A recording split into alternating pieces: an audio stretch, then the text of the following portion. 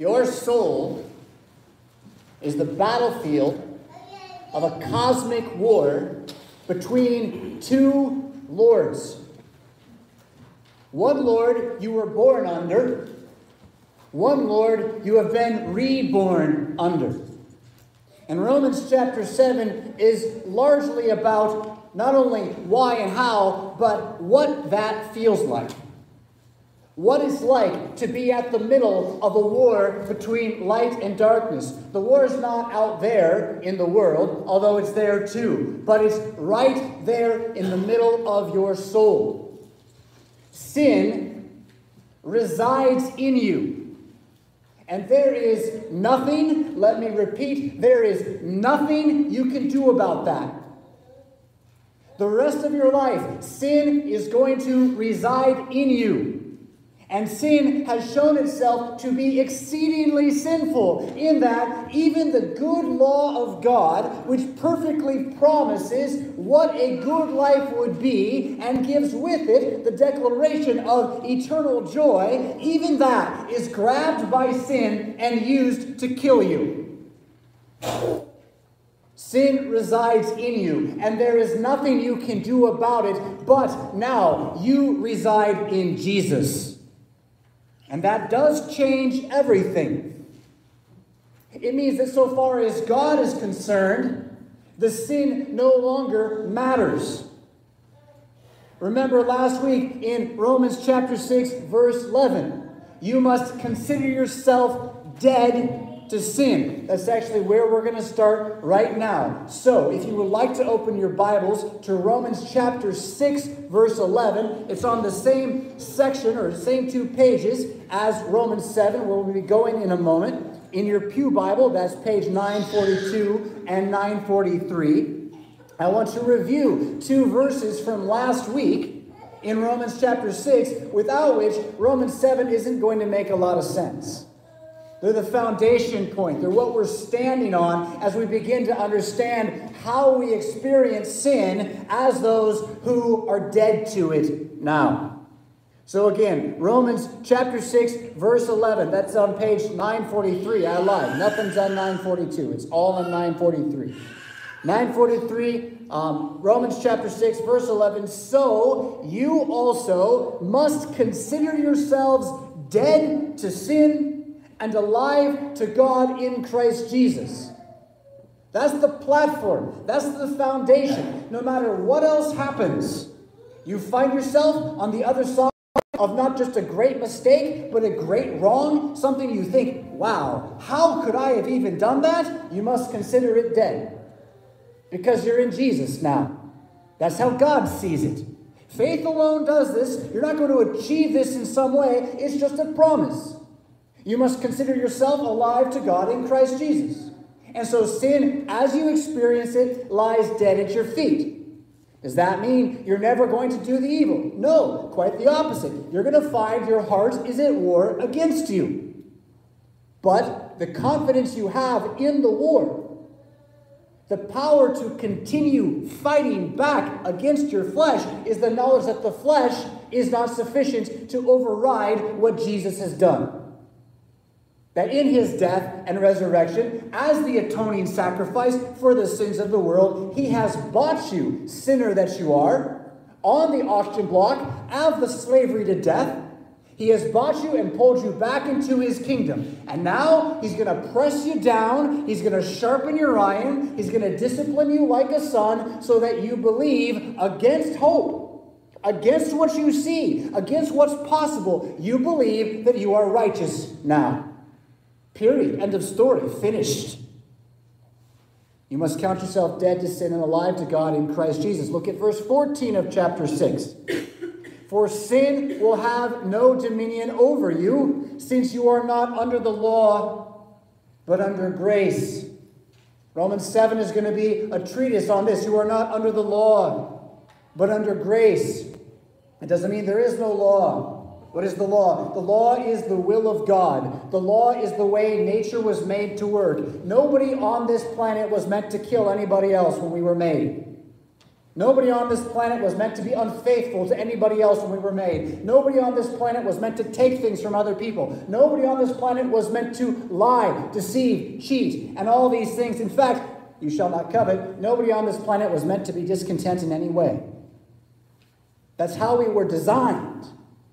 Again, sin shows itself to be exceedingly sinful that we hear all of that and we think that can't be possible. Yes, indeed. That's how far we have fallen.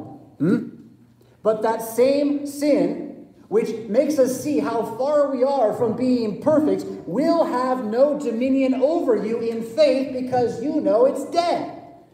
That doesn't mean you won't feel it. It means it doesn't get to reign in your conscience.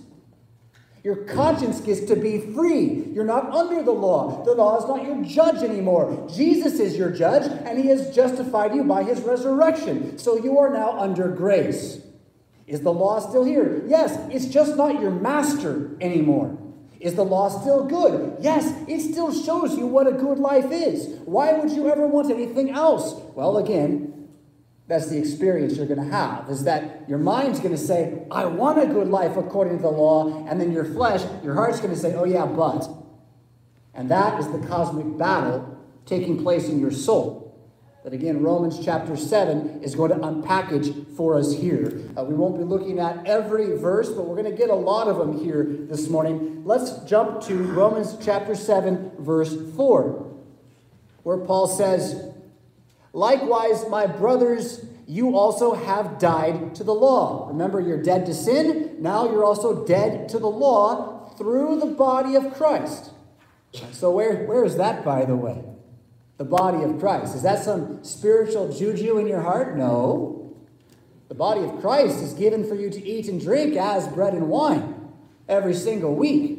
So remember that your place for fighting this battle isn't off on a mountaintop staring at a sunset, but it's in the pure words and sacraments of Jesus. Yes? You have died to the law in the Lord's Supper, because the Lord's Supper is the body of Jesus Christ coming to you through time and space. The same body which died and was put in the tomb now enters into your mouth as his temple, so that you may belong to him, right? Rest of verse 4. So that you may belong to another. That's the Father who has been, that's Christ, to him who has been raised from the dead, in order that we may bear fruit from God, for God. So notice that the bearing of fruit is not according to the law. Does that mean that love your neighbor as yourself and love God above all your heart is not the fruit? No. It just means that me telling you to do it is never going to get it done. Here, let me try it. Be grateful. Be grateful. Like, does it work? No, it actually kind of makes you upset. You're like, why? Why should I be? Right? It provokes you. But the knowledge that you have of what Christ has done for you puts that gratitude into you. He is risen. He is risen indeed. Hallelujah. The bearing of the fruit of the Spirit, love, joy, peace, patience, kindness, goodness, faithfulness, gentleness, and self-control is never increased by harping on the law. Does the law talk about what these things are and why they're good? Yes, but that is not how the fruit is born. The fruit is born in you by the promise of his resurrection awakening you to know that your sin is dead and you're alive in Christ. It sounds upside down, and it is. It's that grace may reign. Yes? It's that God's promises, God as the giver may be king, rather than God as the demander. Verse 5, for while we were living in the flesh, our sinful passions, aroused by the law, were at work in our members to bear fruit for death. And it is the more that you try to justify yourself based upon looking at yourself and how good you've become, the worse your conscience is going to be. The more you try to find value in yourself by what you do, whether it's by a law you make up or by the pure law of God, all it's going to do is crush you under the internal, honest weight of knowing that you're not enough. And that's a Christian reality. He talks about how for the pagan who doesn't have the law of God, they have a way of confusing and hiding from this. But the Christian knows. The Christian feels it. When you try to judge yourself by the law, you condemn yourself, bearing fruit for death. But now, verse 6, this is what you get to believe over and against that fleshly reality you find within you. We are released from the law, having died to that which held us captive, so that we serve in the new way of the Spirit, not in the old way of the written code. Again, someone out there in internet land is going to say that Pastor Fisk just said Christians don't have to keep the law. Paul just said it. That the way of doing good as a Christian doesn't come by beating yourself up about being better, but rather the Holy Spirit enters in you to fight for you, against you, to make you who he wants you to be. This is the power of the gospel. Remember Romans 1:18. What is the gospel? It is that the Son of David is risen from the dead. He is risen. He is risen indeed. Alleluia. The gospel is that the Son of David is risen from the dead, and this has justified you. Now, does that mean the law is never to be preached? It doesn't bring us wisdom? No, it doesn't mean that at all. But the way of the Spirit is different than the way of the written code. If you want a little more reading on that, by the way, this week, you're taking notes, feel free to go read 2 Corinthians chapter 3, verses 12 through 18. That's the place where Paul will spend the most time directly talking about the written letter versus the Spirit. And he's talking about how those who judge according to the written letter and not according to the resurrection have a veil over their face. They can't even read the Bible right. They just go and think it's about them all the time. But the Bible's not about you. It's about Christ for you. You've been set free from captivity to you, and the Spirit points you now to Jesus. Remember again, this is a war. Your flesh doesn't believe that, but you believe that. Now, isn't that interesting? How do you live as someone who believes one thing and yet finds yourself believing another thing at the same time? You're in a war that God is fighting for you, and that's what Romans 7 is going to again detail very, very narrowly as we move forward. We're going to skip ahead a little to verse 10. Verse 10 says, "The very commandment that promised life proved to be death to me." This is really what you should say to anyone who says, but don't we have to do this too? Yes, salvation's by faith, but don't we really need to believe? Don't we have to really believe? Don't we have to show it by our works? The very commandment that promised life proves to be death. Anything that's about what you must do will kill you. And it's not just a symbolic or a figurative reality, although it's that too. I've been saying it's about the conscience. But like, when you die, it's going to be because of all the things you've done. Period. Yeah? So the very attempt to be one who lives forever is what's killing you. Yeah? For sin, verse 11, seizing an opportunity through the commandment, deceived me, and through it killed me. I mean, this is some high theology right here. This is some big-time philosophy. The idea that the commandments of God are used by this original sin, inherited evil that you have, to trick you into your own death. And again, this is a death of all levels, from your body to your soul. Which is why someone who wants to prove their goodness by the law will always become, does anybody know the word? It starts with an L. They will always become a legalist. That is, rather than acknowledge that they're not living up to the rules that they're making, they'll walk around pointing their finger at everybody else. You begin judging yourself based on everybody else. It's a game of comparisons. And again, you either end up in a place of complete pride, or you actually think, yup, I'm better than everybody else, all those schmucks. Or you end up in a place of complete despair, where you just can never quite measure up to the level that you've set. Yeah? Sin seizes the opportunity to deceive you through the actual command to be good. It's not a command to be evil. And again, this is going to show how bad sin is. He talks about that here in a moment, so we'll get there. But he emphasizes in verse 12 that the law is holy, Just because you're not under the law, just because the law is used by sin to kill you, that doesn't make the law bad. The law is good. You're bad. That's the problem. You're bad, but you're dead in Christ, so it's okay, right? But you're still carrying around that old man, that badness. But the law itself, the way God's will intended the world to work, is set apart. And the commandment is holy and righteous and good. He's just driving it home. There is nothing wrong with you shall not murder. And there is nothing wrong with love your neighbor as yourself. That is good.